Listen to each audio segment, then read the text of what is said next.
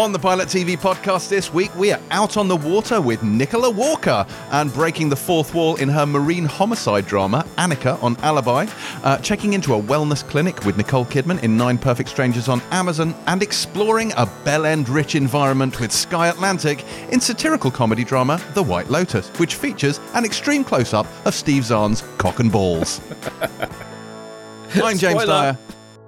And welcome to the Pilot TV podcast, a show upon which I'm joined by esteemed co-host Terry White and Boyd Hilton, just to get introductions out of the way early doors, because the show this week needs to address a grave injustice. You will, of course, remember last week's listener question, where one listener wanted to know who our ideal partners, TV partners, were, and Boyd and I kind of half-heartedly reeled off a couple of names while Terry brought a PowerPoint presentation. So it occurred in hindsight that there was a proper dearth of sci-fi and or genre entries on my list, including my beloved Erin Sun from Farscape, who definitely should have been on there and is basically the whole reason I love that show.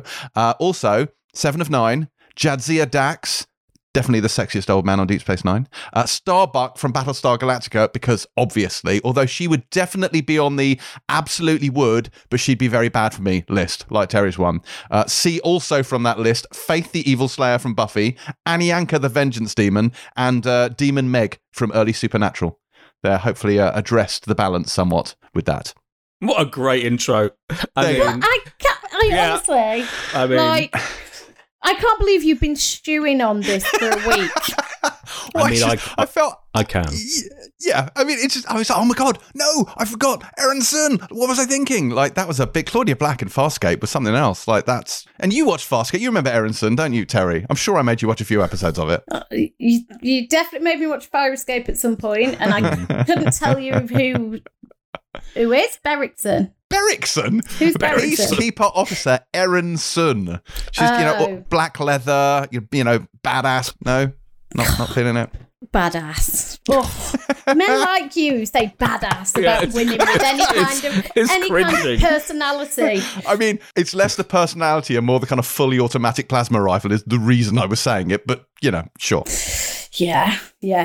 Fine. Okay. Well, let's move on from the introduction to what we've been watching. A segment we are now retitling Why James is Always Right and Terry should simply pass all her viewing scheduling over to me. Because while you are all doubtless sick to the back teeth of me banging on about Friday Night Lights on a weekly basis, it is now time for Terry to do it. Because out of nowhere, Terry, you took a trip to Dillon, Texas this week, didn't you? Oh my God. Yes, I did, James. Partridge. Oh, so partridge. So, look, do you know what? There's a lot of change happening in my life at the moment. As people probably know, I'm leaving Empire and Pilot in 2 weeks today. And my son was having his taster sessions at nursery for the first time ever this week. And there's just, when I've talked about this on the pod before, when there is kind of upheaval or I'm going through things or I'm feeling anxious, there are certain TV shows I like to watch because I find it very comforting. Usually Law and Order SVU. But also The West Wing, as we know when we talked about The West Wing, serves that function, makes me feel calm and warm and loved. Now, I was going to so I tweeted about rewatching The West Wing because I had a lot of stress going on this week and I was like, I need something just to soothe my soul. And somebody came back and just said, just watch Friday Night Lights already. And I was like, do you know what?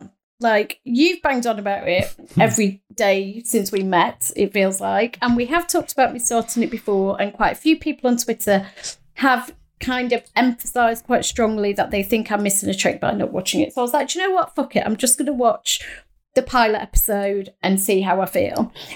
And it's funny because for the first 20 minutes, I was like, meh. I mean, because it's quite jarring, the style of it, because the shaky tap. I was like, shot like a documentary. There's the to-camera stuff in that first episode.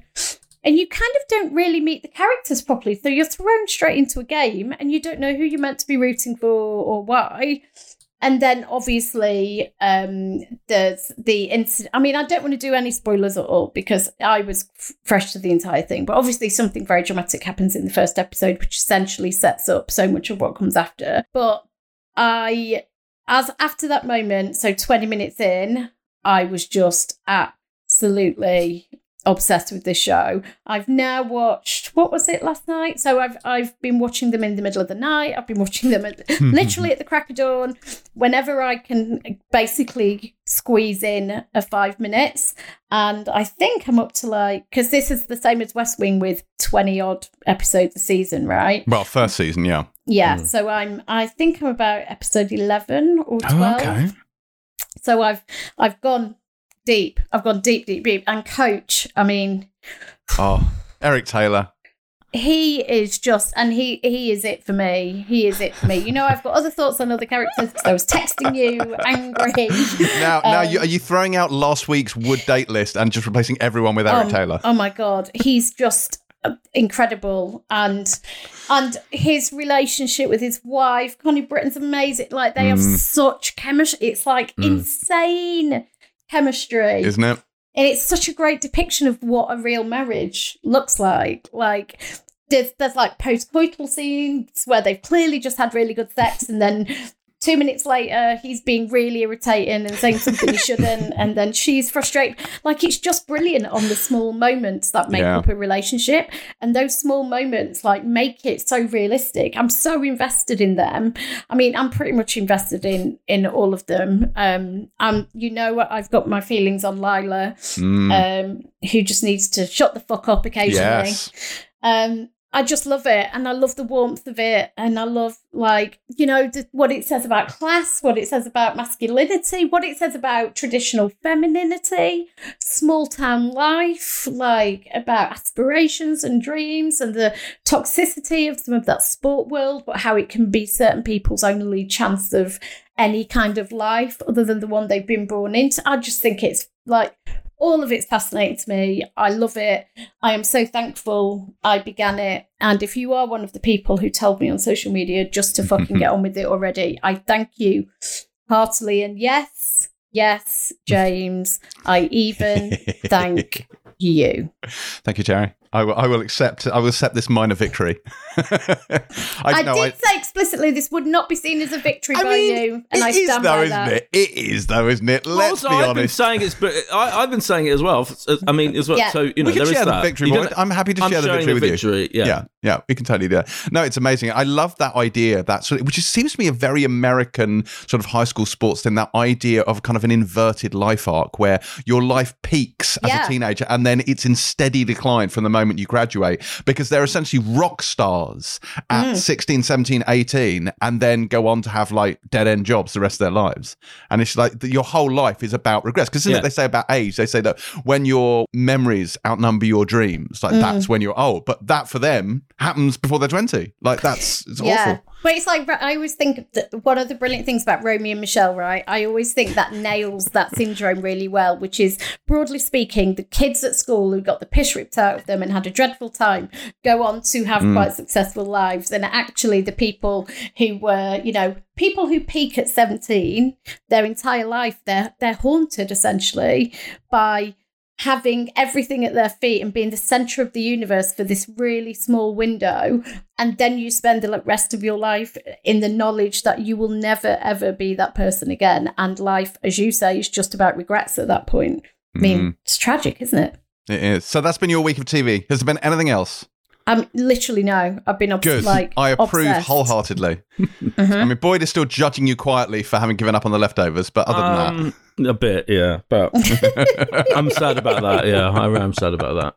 But I love Friday Night Lights. Friday Night Lights is definitely easier to get into. It's just but it is brilliant. It's absolutely brilliant, and everything you said is so true. When you I lived in America for a year at college, and the college football sports situation is astonishing. There's a 17,000 seater stadium at UMass Amherst where I was for the college football team, and it was people obsessed. And then you see it in the high school context, it is absolutely incredible, extraordinary. All the words I usually use. It feels like a cultural focus, isn't it? In America, sport is seen in such a different light. Like when you think about high school any high school, whether it be football, tennis, anything, any high school football event or school football event, can you imagine anyone other than the parents ever going to see it in this country? No, absolutely. Oh my God. Absolutely not. Yeah. And the parents probably don't want to be there. They're chatting there on their phone and stuff. And whereas it's like in America, it's a religion. Like they're obsessed with sport. But entire towns and entire schools are funded essentially by football. And that's why it's the centre of everything, because it really is. Like people, rely on it to escape, but also it brings in money for that community. It's the focal point for the entire community. And it's why, we've seen in various documentaries, for example, the hunting ground one being the most notable is that leads to the culture where football players have traditionally basically got away with whatever they wanted to because they were the people who actually, if you don't have those people, that stops that money coming in, that stops X, Y, and Z, all the wider opportunities for the community and the dangers of that. But yeah, in those small towns, it can be literally everything. Well, Last Chance You on Netflix is all about that. And that is that is astonishing. All of the series of that are completely underline that whole point. Yeah. And can I just say Matt, like Matt's? I mean, Matt Saracen. Obviously, because, he's working class and has obviously like issues with confidence and he doesn't kind of subscribe to that more traditional view of masculinity and his relationship with his nana and his dad. I mean, all of it is like... But Zach Gilford plays that so well because he's always stuttering. He's so unsure of himself, and it's so natural. I think he's genius. Yeah, his physical movements and his speech when he's around girls, in particular. Yes. So the scenes with Julie, where to your point, James, and it's such a deliberate thing in his performance, but so brilliantly done. Is he always slightly stammers or stutters, and he can't look directly at her. Like he fucking nails it. I rewatched the first episode because when I knew you were watching it, and even in that first episode when he has to take over, and the coach is like telling him to breathe, his acting in that is absolutely, I'm saying absolutely, he fucking nails it so well. I didn't forget. You remember how good they are. The casting of that show. So many people in this. How many have gone on? Jesse Plemons. Jesse Plemons. I mean, he's become essentially the most visible, hasn't he? Yeah. So, but it's again, as I said before, like I find it astonishing given how good Taylor Kitsch is in that as Riggins, like how he hasn't become the biggest thing ever, and yet here we are. Yeah. What's happened to him? He did True Detective. Obviously, that was post Battleship and John. But didn't John Carter lose like $200 million or something? It's like one of the most famous flops in history. But it's not his fault. Like it's not like you can't lay that at his feet. Funnily enough, I checked up on it. He's got a big HBO show coming out in which he's the lead role. Good. So he's still very much. Let's get him on the podcast. Yeah, talk about Tim Riggins. Hopefully we can. Yeah. 100%. Anyway, apart from rewatching the first episode to remind myself of what was so great about Friday Night Lights, I have been watching a show called Flatbush Misdemeanors that arrived this week. Well, as last week on Sky Comedy, which we should have really reviewed, but it was a busy week, I think. And it is a comedy mostly, and James would find it probably excruciating. But this is it's a Showtime show. It stars Kevin Iso and Dan Perlman. They're like two friends who are one of them is a teacher. And by the way, this depiction of teaching is so much better. Teaching in a public high school in America is so much better than that Joseph Gordon-Levitt show.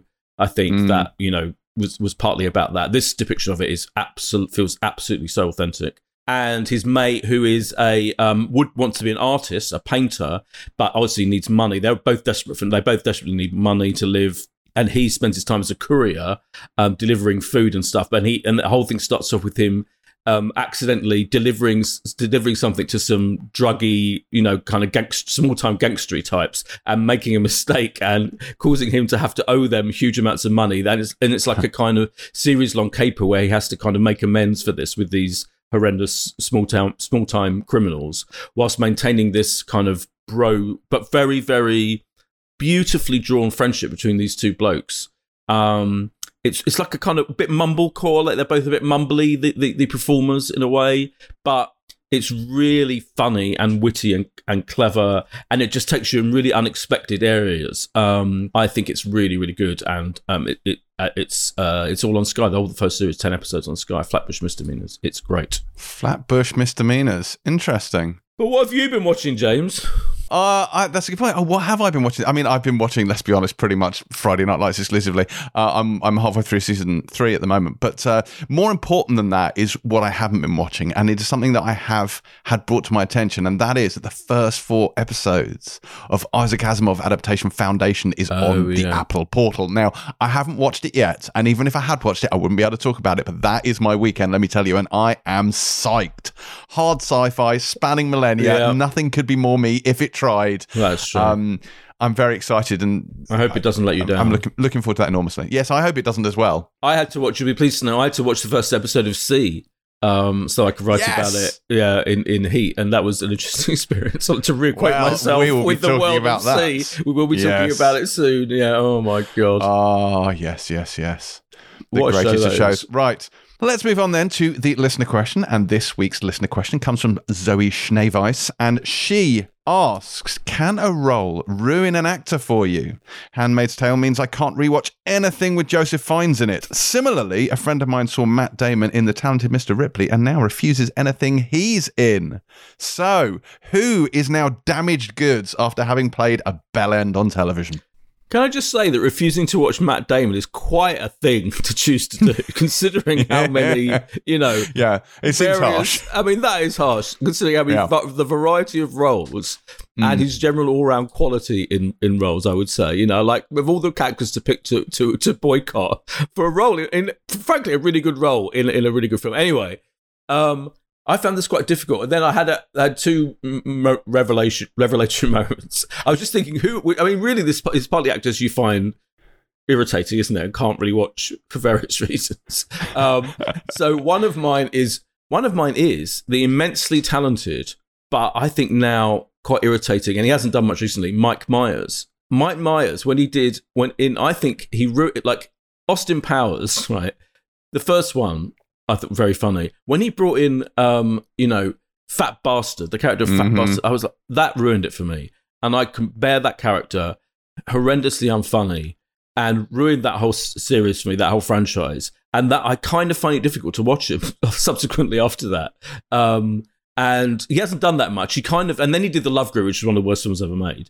And I do find it quite difficult to, and he's like a kind of the opposite of a draw for me. I know he doesn't do much, but every now and then he'll pop up in a guest role. He was in Bohemian Rhapsody. This is a bit of a film answer. I've noticed, yes. But Saturday Night Live was what made him famous. That's the excuse. Yes. Saturday Night Live. That's what we're hooking this on. Saturday Night Live years, he was a brilliant talent. So my point is, he was amazing in that period. And he created Wayne's World and all of that. That film worked quite well.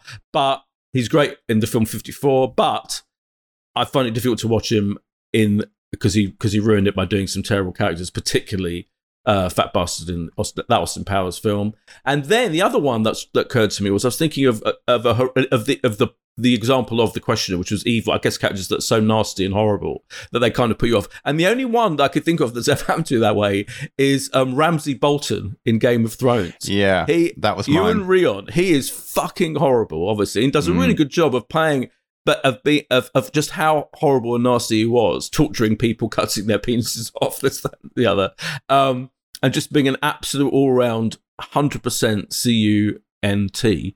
That, and there is something about him that does kind of irritate me, just because of his kind of great performance in that role. Because he was really fun in Misfits. Yeah. And, you felt really quite warm towards him. And then when he appeared in this, so a lot of people for Game of Thrones would say like Jack Gleeson, who played Joffrey. But I wonder, for me, certainly it's sexual violence that alienates me from actors. Like, because after that Sansa rape scene, I've not been able to look at Ewan Rion in anything. And I feel a bit the same way about James Norton, who's a great actor. But after playing Tommy Lee Royce in Happy Valley, I really struggle with him in anything other than a kind of villainous role.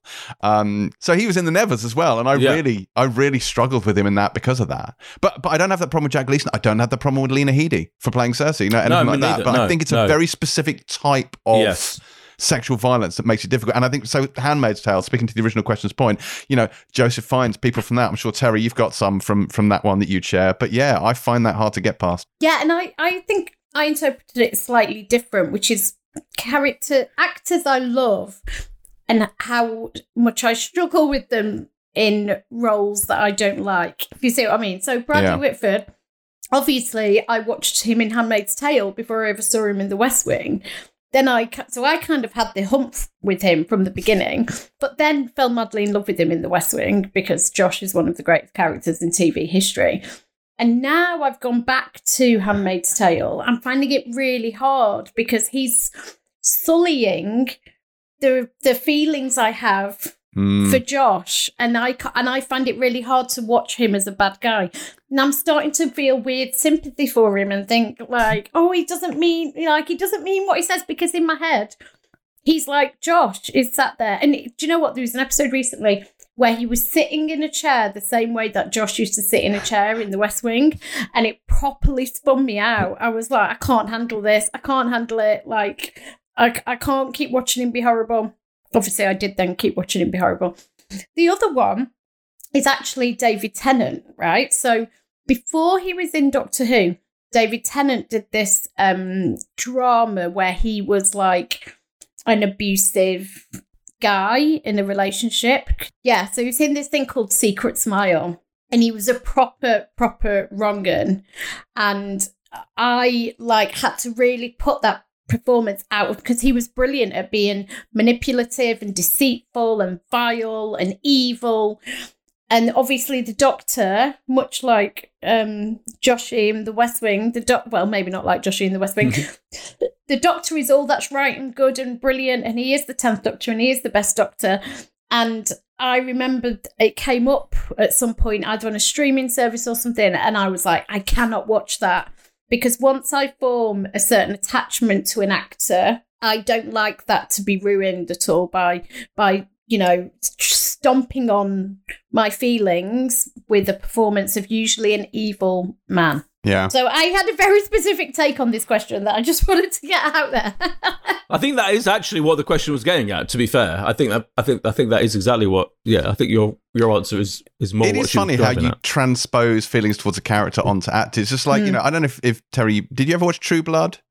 Doesn't strike me as a very Terry show. I tried a couple of times, but... Well, Alexander Skarsgård, Eric Northman, yes. You really rooted for him all the way through that. But again, since Big Little Lies, that's really... That's a great one. Yeah, that's a great one. I struggle with him a lot since that. Yeah. It's really difficult. And the amount of people like Ben Barnes said he used to get abused on the tube and stuff after doing Westworld. People get quite cross about these things. But I think if a character actor or an actor has an innate likability, they can override it to an extent. So Jeffrey Dean Morgan, for example, played Negan. That scene, loads of people stop Walking Dead when he does the baseball bat scene. It's really horrific, torturing, murdering people. But because there's something just inherently likable about Jeffrey Dean Morgan, I have no grudge against him whatsoever. Oh, Stephen Graham, right? So Stephen Graham in This Is England, the film, he's an awful, racist, violent thug. At the end of the film, he attacks somebody very violently. And in the TV show, he's kind of redeemed in a lot of ways. And it's funny because I really struggled with it. As Compo initially is your archetypal skinhead, white racist from the 80s. And he absolutely kind of is quite a type in that sense. And I really struggled with Stephen Graham for a while, especially after seeing the film. The TV show then kind of rehabilitates him, sees him reject his past racist behaviour, making kind of deliberate attempts to improve as a person. And he does certain things to try and make up for the sins of his past. But Stephen Graham, he played him during his bad days, really, that man, you believe every performance that man puts in. And I definitely went through a phase of being like, I can't watch Stephen Graham in anything because he's that evil guy. But, Shane Meadows then over years completely rehabilitated or tried to, as much as possible, rehabilitate that character. I had a really weird experience with, do you remember Series 3 of Broadchurch? When there was this character, a rapist and sex offender that they had to investigate, who was in the vicinity lived in the area, and he was played by Jim Howick. And I know Jim Howick because pretty well. He's mainly a comedy actor. He's in Horrible Histories and Ghosts at the moment, and he's the guy who used to be the scout with the arrow through his head in Ghosts. And he's one of the nicest men in acting. he's a Spurs fan, but we'll let that go. And he was cast brilliantly against type as this nasty, horrible, kind of cocky sex offender in Broadchurch. I remember being very difficult to come to terms with that. That was weird. That was really so weird. But he did a brilliant job. But it was just bizarre, to see him in that role. Well, hopefully, Zoe, that answered your question. If you have a question for us, then please do send it via DM to @PilotTVPod. Let's move on now to news. What's been happening in news, Terry? In fact, let me tell you what's been happening in news. And I'll tell you this, I am packing my bags and heading off to Poland. Why, James? Why, you ask? Because I've just discovered there is an actual Witcher school, this is absolutely true, in Poland where you can go and learn to be a Witcher in a kind of LARPing capacity. You familiar with LARPing, Terry? You struck me as someone who LARPs. Are you all right, James? It's like a little episode. I'm having a LARPing episode. First of all, you were talking to yourself. Like you were going, James. Yeah. Fine. I'm practicing for after Terry's left. Yeah. Oh, God. So LARPing is live action role playing. I remember this from university. Like at university, if you used to go onto campus in the weekends, you'd see like random people running around dressed up as orcs and knights and wizards and stuff with like big papier-mâché swords, like twatting each other with them. And you did that slight double take, like, what the hell is going on here? But this is the thing that people do, LARPing, where they dress up. It's not cosplay. It's like proper, role play. Like we are, Magnar the barbarian king, and I shall slay the orc hordes who are running around the arts faculty, that kind of stuff. But anyway, if you want to take that to the next level, go to Poland and join this Witcher school and be trained as a Witcher. Terry, I think you should do that. I'm all right, thanks. Okay, any other news? Lord of the Rings TV series that's been shooting for about 83 years is coming to the UK, apparently. So they've wrapped in New Zealand. They will be here, I think, they're saying at the start of next year for pre-production of season 2. And so a lot of the headlines for this pitched it as the show abandoning New Zealand and coming to the UK instead, or is it just actually we've done the location shoots down under, we're now shooting? I was going to say, isn't it just like it normally is, which is we were on location in New Zealand and presumably they're going to be doing studio-based stuff here, I would expect. Or maybe not, maybe outdoor. But it isn't unusual for a TV show or a major film to shoot in multiple countries. But the way it's being reported, you'd think we'd won, that there had been a Third World War, specifically about Lord of the Rings, and we'd somehow won. Yeah. Because it has been reported, I was trying to get to it, it has been reported in some places saying that from season 2, it's moving on to the UK. Yeah. But actually, if you read the fine detail, that's not, I don't think they have said that. Yeah, I think they've said, well, we finished filming in New Zealand for season 1. Now production is moving to the UK. That's pretty much all they've said, as far as I can make out. But anyway, yeah. I did sit behind Lord of the Rings actor yesterday when I went to see Constellations with Russell Tovey. Let me just say. Really? Who was it, boys? It was. Let's not be coy. So, was it the Witch King? Was it the Mouth of Sauron? No.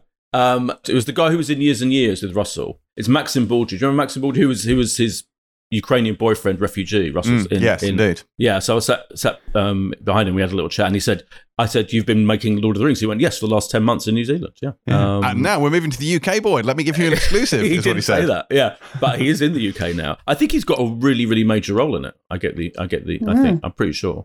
Going off last week's glowing What If review that we put out on this very podcast, you'll be excited to hear that Marvel Studios has announced multiple new animated series are in the works. Woo! So that's something to look forward to. Yeah, we always apologise about our animation bias, our lack of excitement about animation, should we say, at the very least. But yeah, I mean, maybe when Terry goes, we should replace her with like an animated Terry to kind of, Well, but also, can I just point out that we have fans of animation on Empire, and I think they fell where we fell. So the official Empire review was a kind of a recommendation-ish from Ben Travis. 3-star review. Yeah. That's true. That's very true. We were not alone. Talking of Marvel, though, I think we should mention what Russell T Davies said, which, in fact, Terry texted us. What, 9 Perfect Strangers a load of balls? Is that? We'll get to that particular thing. Oh, right. No, we'll get to that later. No, Russell T Davies at an event, a Q&A event he did this week, talked about Loki and the revelation in Loki that the character was bisexual, which the director was very proud about. We talked about it, I think, on this podcast. We mentioned it when we reviewed it, etc. But Russell T Davies at an event talked about how it's not good enough just to have one tiny little reference. I'm going to use that quote. Reference, a bleak reference. And Terry texted us this to say, he's right, and I totally agree.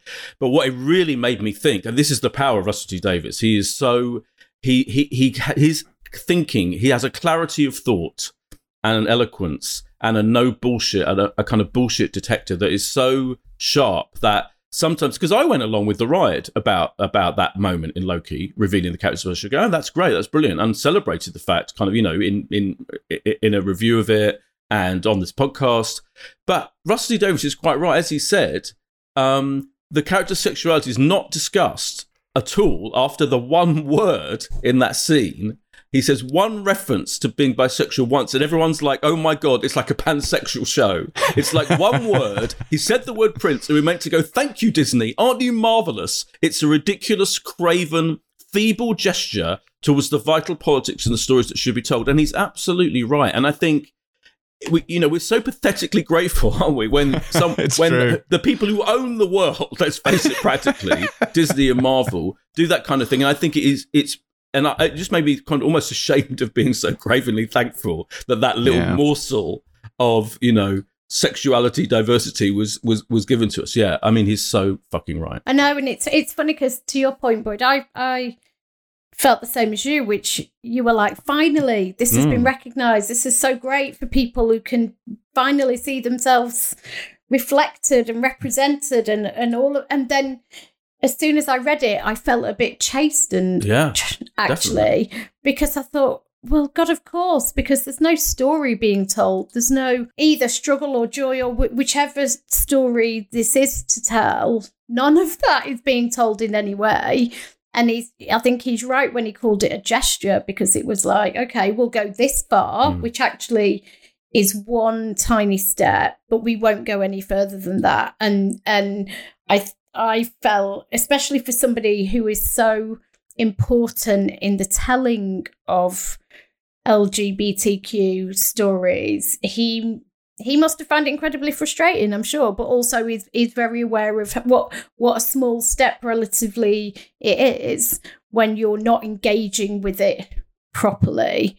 And it made me stop and think, actually. I thought it was a really fair thing to say. Yeah, and when he brought Captain Jack into Doctor Who, a bisexual character into Doctor Who, played by Jack Rowan, in pretty much every appearance that he made, certainly you were reminded of his sexuality, and jokingly or whatever. But that's how to do it. Basically, he knows what the fuck he's doing when he did that. This, there's no major LGBTQ plus, as you say, characters really that ever gets dealt with at all in any of this stuff, and. Yeah, Loki doesn't really add to it at all with that one word in that show. I think when it happened, it was that for Disney, it feels like, it's a step in the right direction, albeit a baby step, that they are starting to broaden out and actually acknowledge these sort of aspects of representation, because they're taking steps towards race representation, and LGBTQ stuff has been a little bit further behind.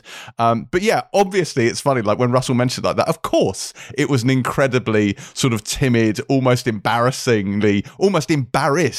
acknowledgement on it. And I love that they did it, and I'm sure that it was done in the only way that they were allowed to do it, and the way that Kate Herron was able to get it made. But then that is the point. But then why? Why? Yeah, I think that's the bit nobody was saying, which is, it's great that she was able to do that, but it's not shameful, it's not illegal, it's not. Do you know what I mean? Like the very fact that it's, you can do it in this small way, that implies, and in fact, that there's something wrong and in fact, they spent the rest of the fucking series with him flirting with a female version of himself. Like that was there, that went on and on, weirdly, but the whole fucking bisexuality how much of this does speak to the somewhat regressive audiences that they want to make sure they don't exclude. Point. Which is, they have to bring the regressive audience into the light of the 2021 and, fucking reality. But it's they're looking, obviously conservative America is a big part of that, but beyond that, it's foreign markets, isn't it? They're looking at sort of like China and whatnot, where it's problematic for them. I agree with you. I agree 100%. They should be doing this, whatever. But it's the power of the dollar, isn't it? That's all they're seeing. They think, how can we make this as palatable as possible to as many regressive audiences as possible, but not doing anything controversial? But that's the entire point, which is how can it be controversial? How can it be controversial in 2021 to show a gay or bisexual character? 100%. 100%. It's absolute lunacy. And yet here we are. And yet, but it's one of the richest companies in the world should be able to deal with the fact that they might lose some business in China or whatever if they do this. That's the point. They have the power. If anyone has the power, Disney has the power to deal with this stuff.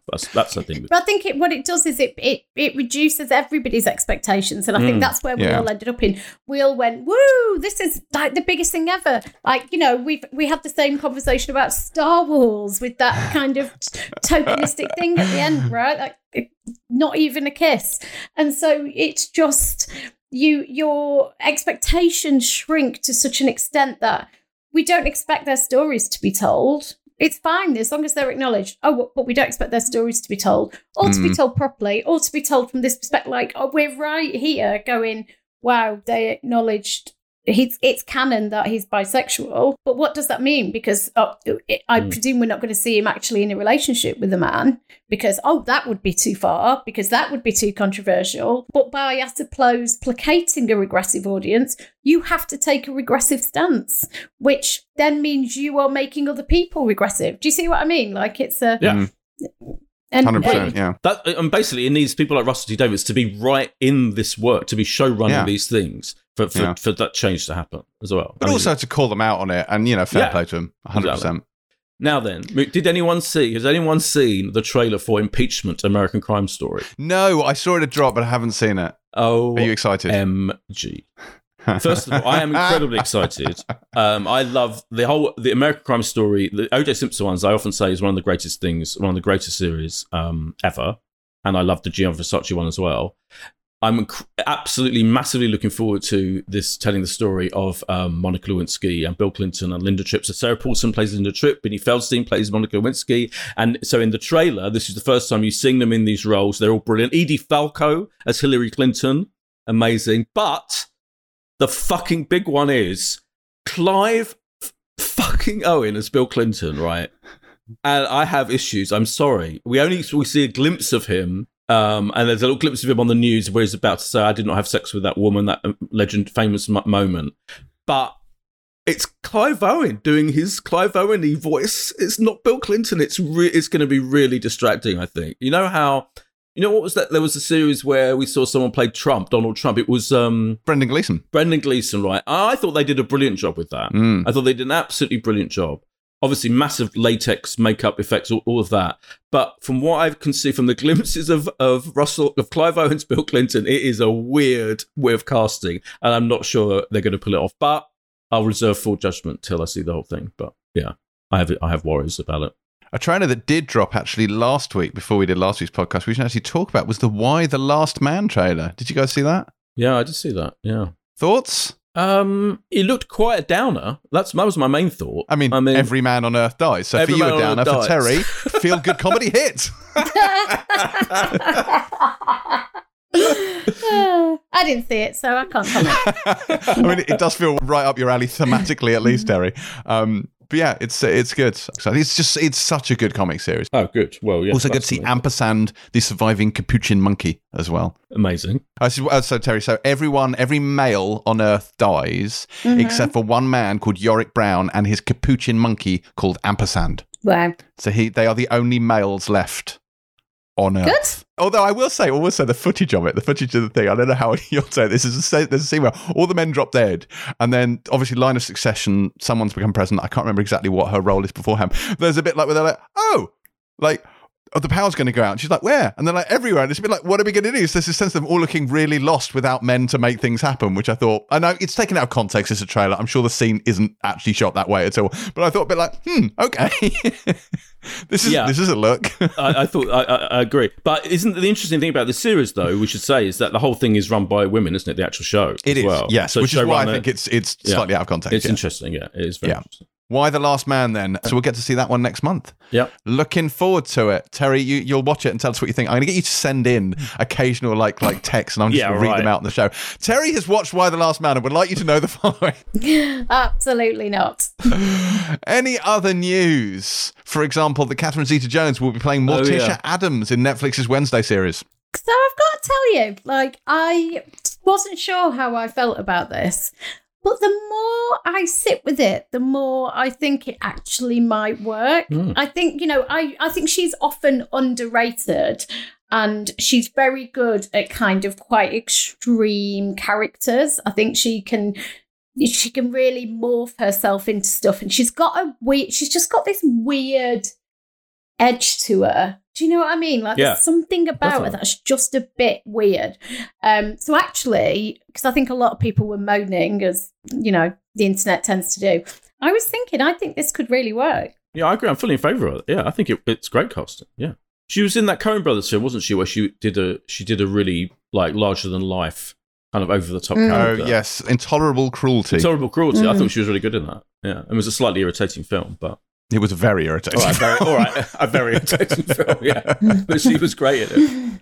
I would say the last piece of news we have this week dovetails neatly into the review section, and it is that The White Lotus has been renewed for season 2. So let's get on to reviews and begin exactly there with Mike White's The White Lotus, a 6-part series in which a group of rich bellends go to an exclusive Hawaiian resort staffed largely by bellends and run by a colossal bellend.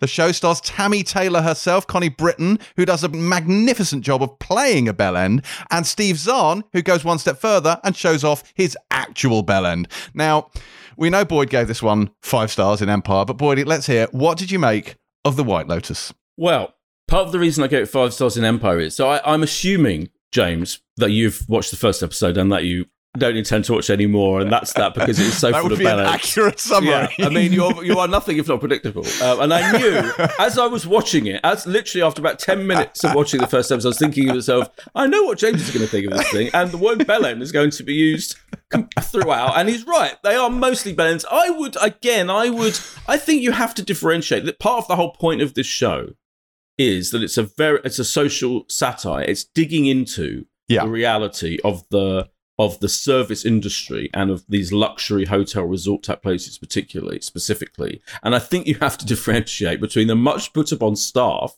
who have to deal with the fucking bellendery of these privileged, mostly white, super rich fucking VIP shitheads who are bellends indeed, and the staff themselves who have to deal with this shit, particularly, as you say, Armand, who's the manager, played by Murray Bartlett, who is, I think, phenomenal, who is in Looking. He's very good. Sectel City, and he rarely, in Looking, he played an American in San Francisco, alongside Toby, etc. Here he's using his authentic Australian accent, and he is hilarious.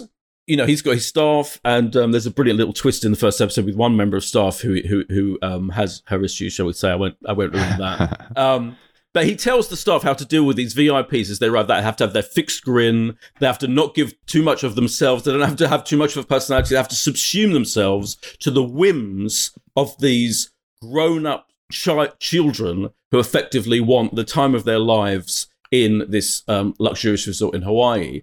And the characters include Jennifer Coolidge, the legendary Jennifer Coolidge, as Tanya McQuoid, who is troubled. Her mum's died. She's carrying the ashes of her mother in a plastic bag, and she wants to deal with the ashes of her mother. That's why she's there. You've got Connie Britton, who is this kind of powerful businesswoman who's a huge success, and she's got her teenage daughter and her son there with the teenage daughter's best mate, and the two teenagers I think are brilliantly performed. Sydney Sweeney. And who's the other one? Brittany O'Grady. Their dialogue, their banter, they just sit there observing these wankers in front of them and commenting on their behaviour. Jake Lacey is this super rich real estate agent. Actually, his mum's paying for everything, and he's on honeymoon with his wife Rachel. And she played by Alexandra Daddario. She's a journalist who, in later episodes, is revealed tries to do profile interviews with people and isn't that good at them. And there's lots of stuff about journalism and that's there. And he is the biggest bellend of all, I think, safe to say. Yes, and his his entire storyline and his entire relationship and his entire subplot of the show revolves around the fact that he thought he was going to be in the honeymoon suite and he isn't in the honeymoon suite. He doesn't think he's in the honeymoon suite and he's fucking furious and he has to deal with it all the way through. And Armand, the guy in charge, has to deal with him, the man-child, and his poor wife kind of slowly dawns on her that she's married to one of the biggest bellends you could possibly meet. So you meet these characters. Mike White, who's written, directed, produced it, it's everything. He kind of gives the characters time to breathe, but at the same time, he does drop in the first scene the fact that someone dies. So I usually find the whole someone's died thing, often, it's a bit facile. It's an obvious way to get the narrative going, but he kind of drops that whole thing, frankly, and you kind of forget that someone's died pretty much after the first 5 minutes where you're informed of that fact until later on in the 5th or 6th episode. So I've seen the whole series, and again, going back to why I gave it 5 stars, because you have to see the whole thing to appreciate the brilliance of this show. That becomes much more of an issue towards the end of it. But as it goes along, you get to know these characters who start off as being fairly one-dimensional, maybe you think they are, but they become, all of them, even the massive bellends, fully realised, brilliantly drawn characters.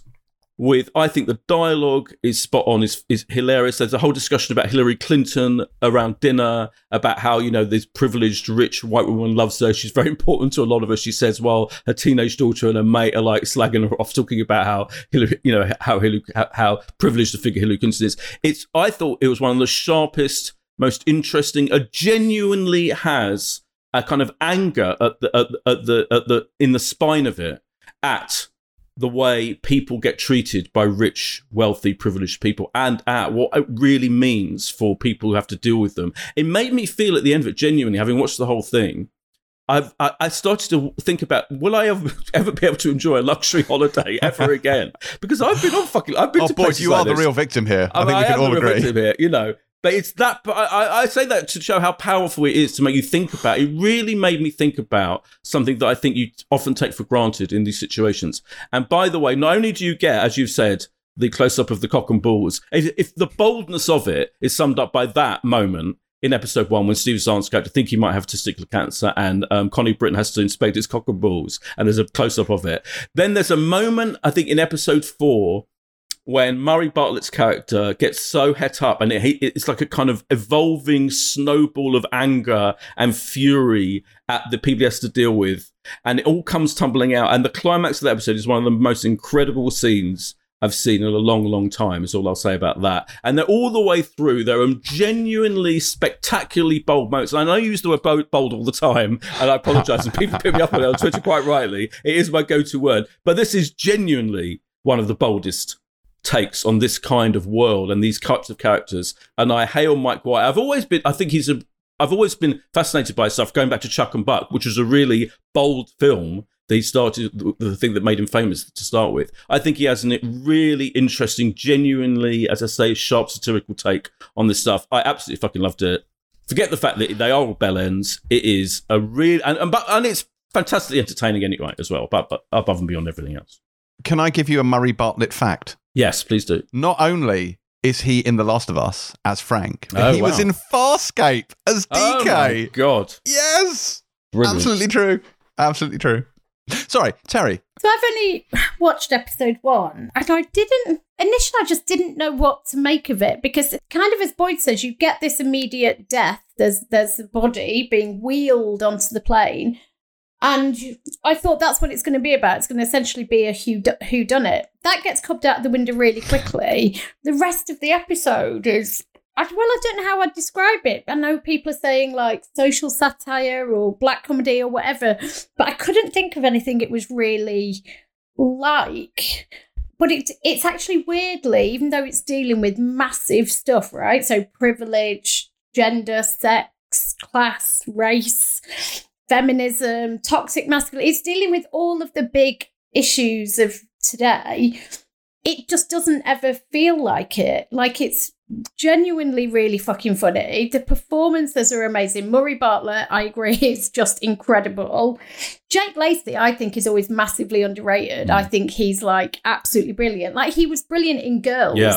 I don't think people even remember he was in Girls, but I think he's really great at a certain type of millennial man.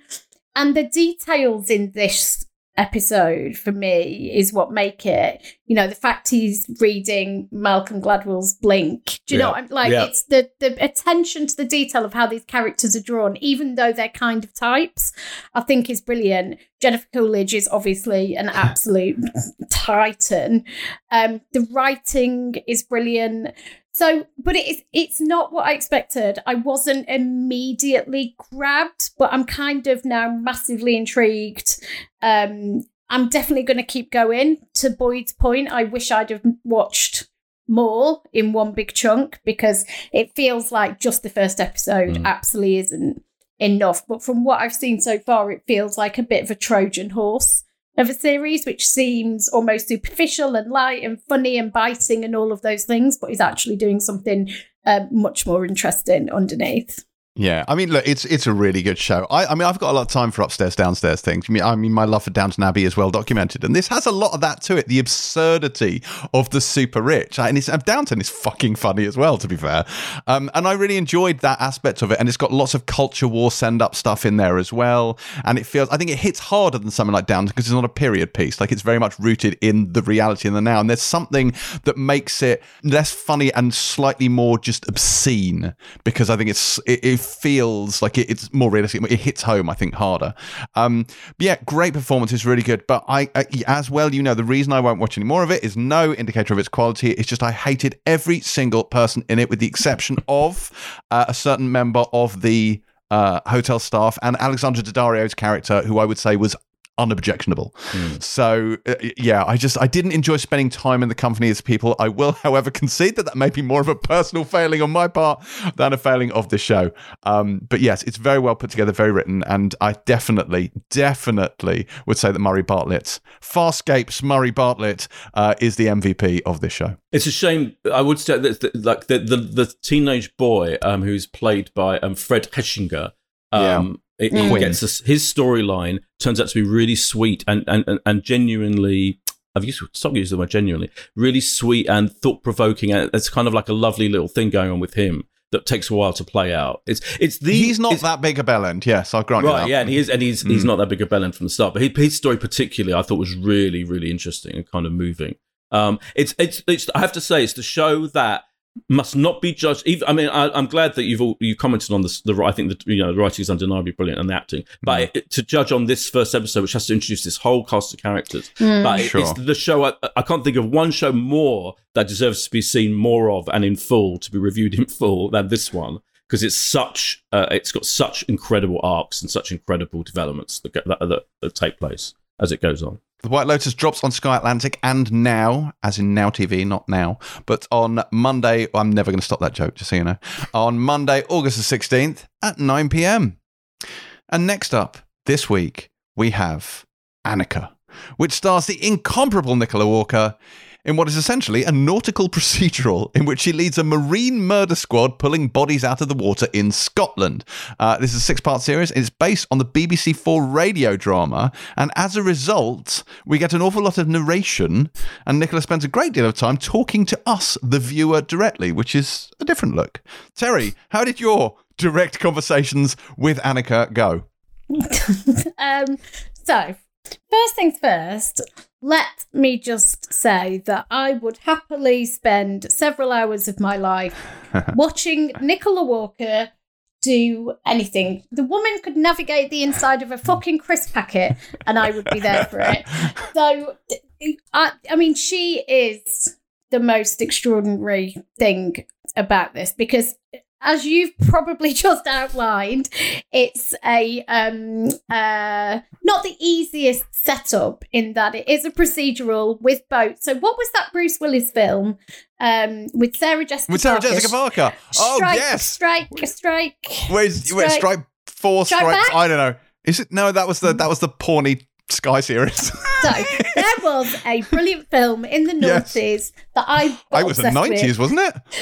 90s. Well, let's find out a fact. You Google the fact. I'll look it up while you carry on. Yeah. So, it is a very specific niche type of procedural, water-based procedural.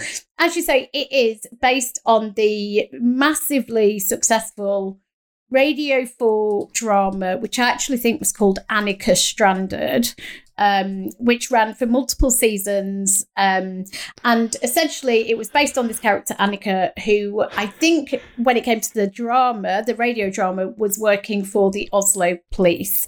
So what you will find in this show is that Nicola Walker has a very odd accent. She does. Which I think is meant to be Nordic of some description. She, obviously her name, she's called Annika Strandhed. She's a detective inspector, and as this opens, she's essentially arrived to take over this marine homicide unit. So any bad crimes, including dead bodies that happen in Scotland's waters, she and her team are in charge of investigating. So she takes over this team. There's already tensions. There's a guy who went for a job. She's the new woman in town. And to add to matters, she's also a single mum to a teenager, a very stroppy teenager she has a very difficult relationship with. Now, as you mentioned, there's this very, I won't say weird. There is a very deliberate narrative device here where Nicola Walker breaks the fourth wall and talks to you as maybe you would in a radio play, but, not always actually, because the character is normally, they're speaking to each other. But it's actually more like a stage play, very specifically, where she literally turns to the camera and to the audience, like you're sat next to her, and comments on something somebody actually just said to her, or on another character who's just kind of gone out of shot. There's a brilliant bit where she first meets one of her team as in the opening scenes, and she turns around to walk away from him. He's clearly a bit of a prick, and she does this amazing eye roll to camera, doesn't even really say anything, and basically she thinks she thinks he's a prick through this one eye roll directly at you. It's really discombobulating because we are not used to our lead characters bringing us into their confidence, and that's what she's doing. She's using it to actually create this weird intimacy with us. I've got to tell you, I didn't like it. And I say fucking hats off for doing it, but I tell you what it does, it yanks you right out of the drama. So you'll be in it, and you're kind of with her and you're following it, and it gets a certain pace and a certain rhythm going, and then she turns to you and says something, and it's like that. It's like being pulled out of a spell, and you're very suddenly aware that she's acting, that this is scripted. And obviously we know these things when we're watching telly, but it's a really admirable intellectual device, is what I would say. But from a pure dramatic point of view, it entirely breaks any tension, any rhythm. It absolutely kind of breaks the spell of the world you're meant to be inside. Every time it happened, I completely kind of came out of the action I'd just been in. And I couldn't get used to it. And I thought maybe it's because I'm not used to this as a viewer. Maybe by the end of the episode, I'll feel different. But every time it happened, it's kind of like somebody coming up and throwing a bucket of water in your face and then drying you off. And then you go back in and you go, okay, we're going to keep going this time. It just yanks you out for me every single time. And it ruins the pacing. So the tension would be built, things would be building. And again, it would immediately stop when this happened. Now, as you would expect from a Nicola Walker performance, it's the exact same kind of naturalistic style we saw in Unforgotten. There is similarities between the characters. What I would say is that she is incredible because she's Nicola Walker, so she has the beautiful nuance and edge and slight weirdness to her performance that we used to talk about in Unforgotten. The pacing of her speech, the way she talks in front of a room full of people. She's got much more, arguably, of an edge in this one, and she's not always likeable. But I didn't mind that. I found that really interesting. the biggest problem with it for me is that both the writing and we should say it's written by Nick Walker, who did write the radio drama. Nicola also voiced that. And it's directed by Philip John, who did Downton, and Fiona Walton, who did Waterloo Road. Now, for me, the writing of this and the other performances, so this has got Jamie Lives in it, so like people who've done kind of big-ish British stuff. So Katie Leung, who was in The Nest, Ukweli Roach, who was in Blind Spot, Kate Dickie. Like, the other performances for me didn't reach the heights of Nicola Walker's. So what you have is a show where Nicola Walker is like fucking incredible and is doing her thing, and I just didn't feel like the ensemble cast around her were up to her standard. And then the last bit for me is really the action didn't work. So there'd be, you know, foot chases of suspects or any kind of action happening around actual police work and chases and all of that, and it just wasn't done in a very slick way as far as I was concerned. So overall, I thought it was okay. And if you're coming in for Nicola Walker, you will absolutely not regret that decision. But for me, it doesn't feel like top tier procedural telly, I'm afraid to say. Striking Distance, 1993, directed by the excellently named Rowdy Herrington. Oh, Rowdy Herrington, yeah, legend. I'm sorry, and this is the film that should have made Sarah Jessica Parker a absolute movie megastar. Yeah, didn't happen though. Didn't happen. This series, I'm fascinated because like the tone of this threw me in a big way because it's a procedural drama, but it has an understated comedic thread all the way through it.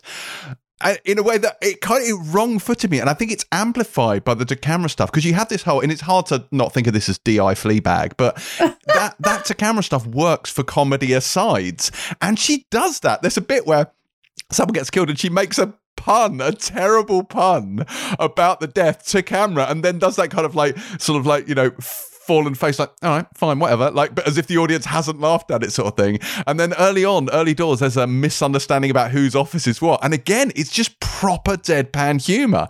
And I was like, this is a comedy. I'm thinking this is a comedy. I mean, you know, I find it difficult to tell a lot of the time, but I was thinking, I think this is a comedy at heart. Part of it, at least, is a comedy. And there's a bit where there's a very inspirational performance of The Tempest, which again has comedy undertones to it. She gives us some backstory on harpoons, which apparently date back to the Paleolithic era, again, for comedy effect.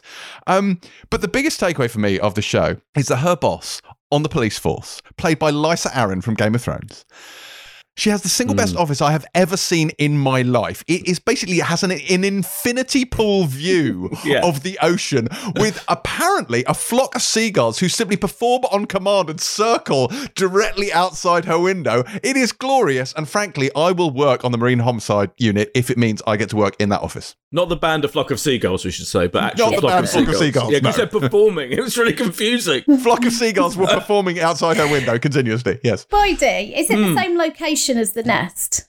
Do you know, I wondered the same thing. Exactly the same thing. I don't know. I haven't had time to check, but it really feels like it is, doesn't it? Yeah, on that Scottish coastal bit. Yeah, and that house that goes onto the edge. I was like, I remember an external shot in The Nest that I'm pretty sure. Yeah, I mean, it could be because it was filmed in Glasgow and on the River Clyde, etc. So it really could be, yeah. And the home is supposed to be on the banks of Loch Lomond, etc. I mean, it is Fleabag Does Crime, and I think the confusion about the comedy, it's like some people are going to really enjoy the experience of being talked to by Nicola Walker in a bit of a funny accent, right? And I think it's like, I think when you decide to do this and you know that some people are going to go with and others won't. I just think it's not, because it is a weird thing to have to do a Fleabag style Breaking with Fourth Wall in a drama. It is mostly a procedural thriller. That is the genre, actually. But there's no way of doing to camera monologues of commenting on the action that are not going to be inherently comedic. So you're right. So it's all like little eyebrow raised moments from Nicola Walker that she, of course, is brilliantly cast. She's, of course, no one else could even come close to doing this, apart from maybe Phoebe Waller-Bridge, But I think the difference is, I think the reason why it works is much easier to pull off. And in Fleabag and other examples of it, of course, Miranda does it. In Miranda, famously, before Fleabag. I mean, it's been done constantly, but I think mainly in comedies. I can't think of a drama where this happens. I may be wrong. Maybe someone will point one out. But Phoebe Waller-Bridge's Fleabag comes from her monologuing. The original play, the original stage version was an entire monologue where she does her character and other characters, and she's constantly talking to the audience and explaining everything to the audience. And as Terry said, it's a very, very common theatrical device as well. But to see it on TV in a non-comedic form, although she is being wryly amusing and funny most of the time anyway, inherently in that stuff, it's just a bit weird. And as you say, it's so weird, coupled with the accent, then you've also got the accent. And I do think, I have to say, it's a bit of a bugbear of mine. I think, generally, producers and writers and directors and people who cast things and think about these things have to think a bit more about how off-putting and how weird accents do take you out of the action a lot. And in fact, I'm going to get to another example in the next show we review, listeners. But I just get thinking, what is the accent? As Terry said, it's a bit Norwegian. She doesn't, just change it. She doesn't have to come from fucking Norway. She could just come from anywhere. It doesn't matter. It doesn't add anything to the story. It doesn't add anything to the show. To have Nicola Walker, who we all know is how she speaks, trying to do a bit of a weird accent. And then on top of that, she has to do the to-camera stuff, which is also distracting anyway. So there's like double distraction. But I kind of enjoyed it more than Terry did. I think I kind of enjoyed it. It was such a weird experience watching it that I kind of enjoyed it because it was so unusual and odd. But I definitely wasn't believing any of it for a minute. Like, absolutely not. And I was constantly taken out of it. But it was because she's so brilliant and likable and interesting and everything else that we've said. I still kind of enjoyed the viewing experience, if you like. But yeah, I mean, it's just an oddity. And fucking accents, just decide if it's really necessary to do a foreign accent for the story and for the characters, sure. But so often it's not that necessary, and it takes you out of it. It takes you out of the story. It takes you out of the show. Well, and I was thinking, oh my God, what must it have been like on radio? Because with Nicola Walker on TV, she's so interesting visually as well, what she does with her face and how she moves. And there's obviously, it takes some of the pressure off speech when you have a visual medium. And I was thinking, well, if this character was the same on radio and you've just had her voice, the accent must have been even more kind of distracting. And because sometimes she sounded just like herself, sometimes she sounded, or like we've seen her in other dramas, sometimes it was properly, somewhere in Europe, and other times it was like a weird posh English. And I was like, and I was trying to guess and trying to work it out. But yeah, I was thinking, oh my God, on radio, this must have been a nightmare. But then why make that character, to your point, I was thinking, was there something in the radio drama which meant it was vital that's where she came from? There was something about her character that was a certain way because of where she grown up or something like that. That was the only thing I could think of, because why else would you Well, I thought that character? Yeah, I wasn't even thinking of I was thinking it's a kind of Scandi noir thing. So because as to the point of that, you're right, the incredible design of the office of the MHU, not to be confused with the MCU, the Marine Homicide Unit, that the spectacular architectural joy that is that, as we've talked about, is a bit Scandi noir. Like, they have amazing interiors, don't they? So I was thinking maybe that's why she's doing it, just to kind of tap into that fashion. But it's just weird. That thing's weird. Annika arrives on Alibi on Tuesday at 9:00. Next up this week, we have 9 Perfect Strangers, the adaptation of Liane Moriarty's book of the same name, which sees a terribly starry cast, including Melissa McCarthy and Michael Shannon, head up to Nicole Kidman's wellness retreat for what frankly seems like a very stressful week away.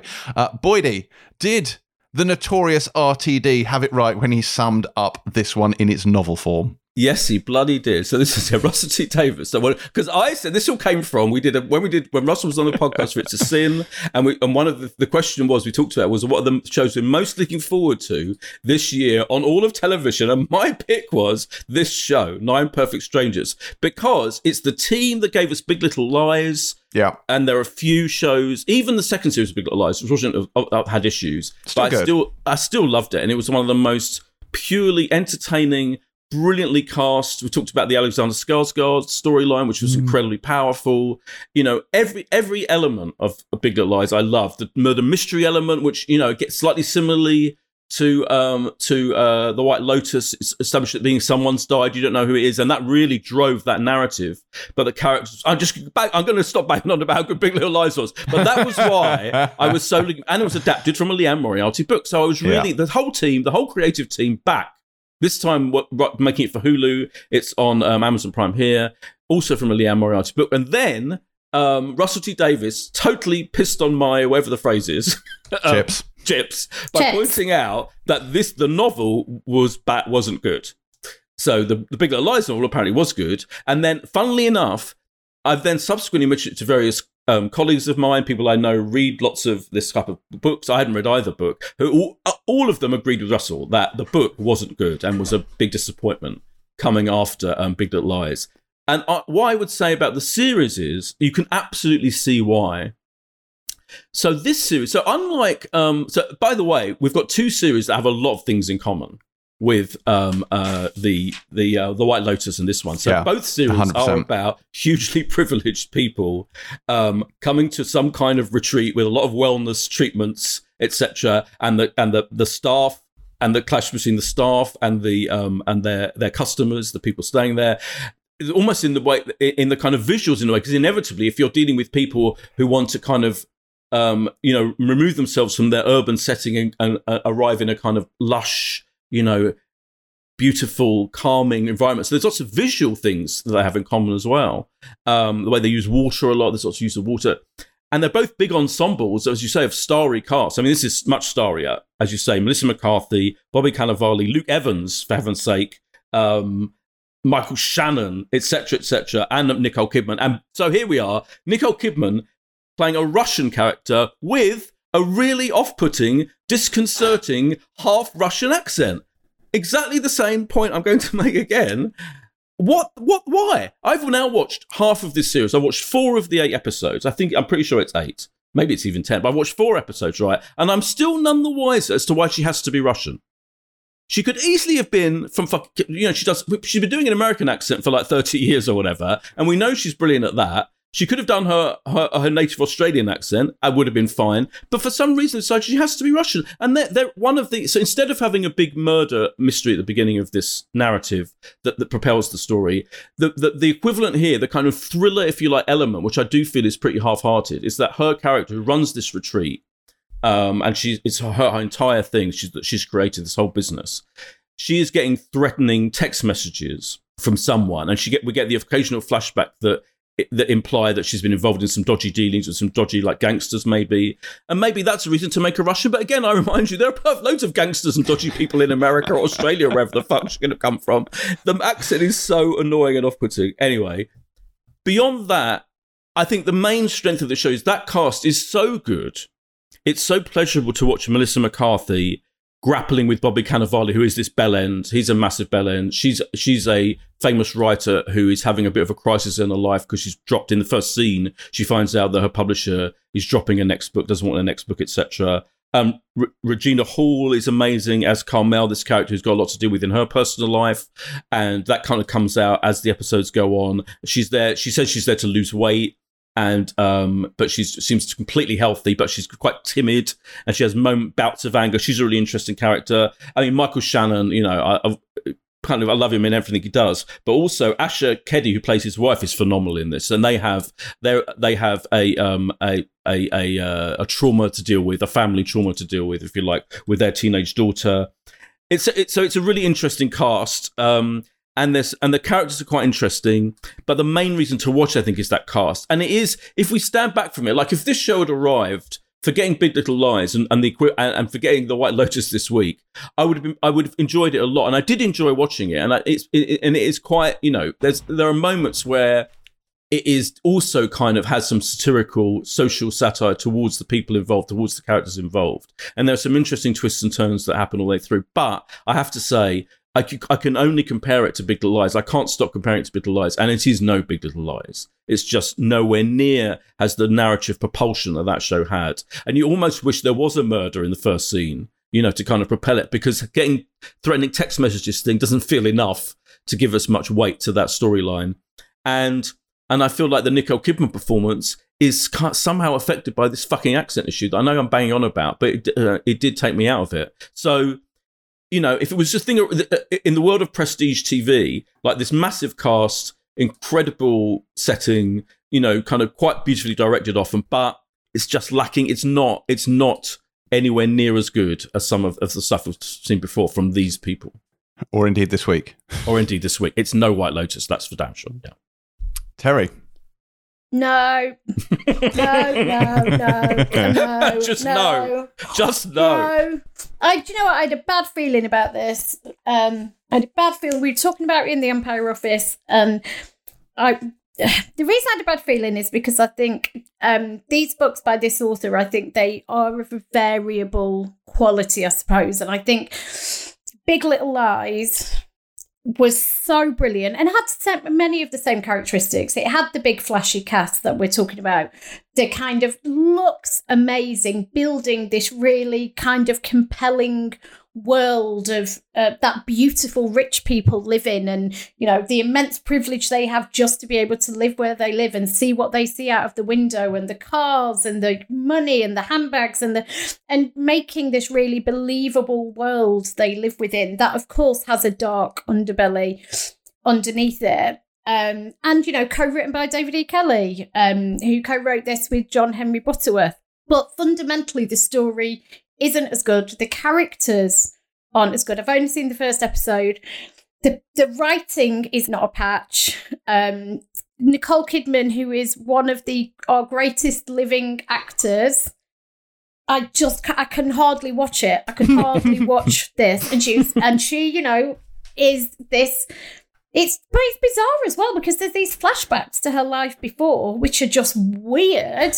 And the whole setup is that, she used to have this kind of big, high-profile, rich, successful life. And then she got shot, and it made her, question everything. And now she's going to take people, these awful, spoiled in some way, even though they're quite different people, and take them through a rebirth. And the flashbacks are really weird and quite explicit, but I just found all the characters irritating, like all of them.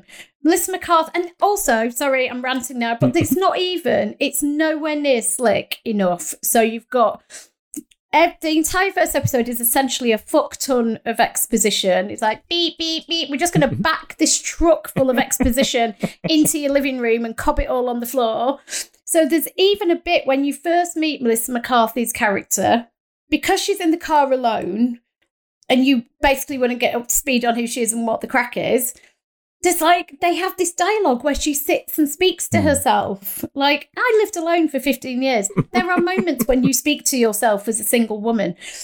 The way they have her doing it in the car is one of the clunkiest things I've ever seen, saying things that did not sound real or authentic in a way to try and help you catch up on who she is and what the score is, and to try and help you understand her character. Things like that I just don't think would ever have happened in Big Little Lies. There was no easy, quick path of exposition to catch you up, because we can't be asked to think of a better way to do it, quite frankly. And it isn't incredible cast. You've got Regina Hall over here, and you've got weird Michael Shannon's character over here. There's one bit where they're all in the room and you're like, this is incredible. Look at that talent. Let's hope, something doesn't drop on that building, because that is a big chunk of Hollywood right there, all in the same TV program. But it's it's weird and not in a good way. So the kind of weird tone of The Undoing, which obviously we talked a lot about on this podcast. For me, it's got a similar weird tone in that it's weird and a bit trashy almost, and kind of, is it taking itself seriously? We're not really sure. I didn't get on with it at all. I didn't kind of enjoy any of the characters. I didn't want to keep watching it. I didn't give a fuck about this retreat. Didn't care about kind of their relationships as characters. I just didn't think any bit of it was good enough. And I just think when you think about the performances that Nicole Kidman's put in just over the last 5 years, this is not one of the good performances, basically. Did not like this, did not like it. No, thank you. It's nowhere near as much fun as The Undoing either, is it? I mean, no, it's not. It takes itself way more seriously somehow than The Undoing. Exactly, yeah. Did you not feel like half the people felt like they were in different shows as well? Like tonally, the performances were all over the spectrum. I didn't know what was going on. Like Bobby Cannavale in particular, I said, what show are you in? Very, very strange. But the biggest problem with this show, frankly, for me is they are not 9 perfect strangers. Fucking one of them's a couple and 3 of them are related. It's an absolute nonsense from the get-go. The title makes no sense. No thanks, get out. You're right. And the other thing about the title that really annoys me is it's a fucking, it's an Agatha Christie title, right? So you're completely expecting, if you haven't read the fucking book, and presumably when you bought the book you were expecting this, there would be a mystery, a murder mystery whodunit. And do you know what? It would have been fucking 10 times better if it had been a murder mystery whodunit. Just do it. It's almost like, I think that's why it takes itself so seriously, this thing. It's almost like Liane Moriarty has gone, well, after Big Little Lies, I can't do another murder mystery thing, so I have to do something different. No, just do it. Just do the same. Stick to the formula. An ensemble of characters. The problem with this is there are loads of moments, by the way. When you said that when they're all together a hell of a lot of the time. One of the weird and slightly unbelievable things is that all these people would agree to basically becoming like a group of strangers brought together and have to have dinner fucking together every single night and have all these... And none of them leave. None of them leave. There's a bit at the beginning where you're just like, they're spoiled dicks. As soon as they've, there's an influencer and she goes, they like force her to give her phone up. If that character was drawn like a proper influencer, they'd have just got in their car and driven away. There's even more they would when no one leaves bit in episode 4 when there's a big twist and they all stay there again. They're all like, no, that is ridiculous. Absolutely ridiculous. But there are loads, and it become, you know what it reminded me of? When they're all standing, there's another scene where Melissa McCarthy, they put up this kind of like a bit of ancient Chinese military thing, a kind of dummy in the middle of a room, and they all stand round and they have to take turns in kind of attacking, getting all their feelings out the next. All these exercises remind me of like drama school exercises. It's like they're all trying to, and to your point about James about all the different types of performance, it's so true. And when they're all doing their own little bits in these scenes where they're all together having these sessions, it's literally like watching a bunch of drama students trying to outdo each other. And it really, it's like you're not only are you wasting these talents, you're actually almost excruciatingly making them seem not that great a bit off. So I think I was almost too kind in saying I have carried on watching it. I think I probably do want to finish it because I kind of want to get to the end of what the fuck it's all about and what, is there any great revelation that's going to make it worthwhile? But yeah, I mean, it has issues. Anyway, 9 Perfect Strangers comes to Amazon on Friday, August the 20th. There are some other shows out this week. There's probably only one that's definitely worth talking about, which is The Chair. Isn't that right, Boyd? Yes, The Chair. I wanted to mention The Chair. The Chair, on any other week, we would have reviewed The Chair, which is a Netflix kind of comedy drama series. It's set in an American university. It stars Sandra Oh. It's written by Amanda Peet of Studio 60 on the Sunset Strip fame, etc. And she's done a really good job, I have to say. I was really surprised by how good this was. It reminded me of The Wonder Boys, that film novel film set in university with Michael Douglas, etc. And there was no greater compliment because I fucking love The Wonder Boys.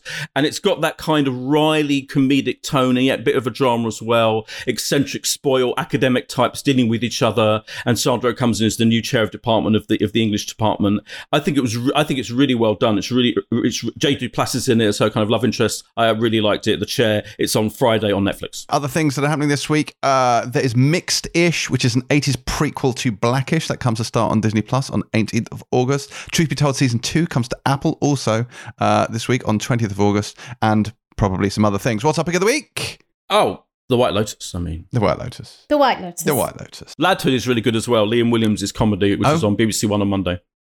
Okay, good. Yeah. Thank you, Boyd. Thanks. On that note, we are done with this week's show. Please bless us with your 5-star ratings and adoringly follow us on social media at James C. Dyer, at Boyd Hilton, and at Terry_White. Next week, we have our 150th episode, a monumental landmark which we'll be celebrating in suitably lavish style.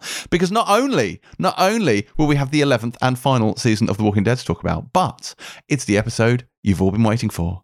Because C is back. That is right. The second series of The Greatest of All Shows lands on Apple next week, and I've already prepared a 90-minute talk on why it's the single best thing on television.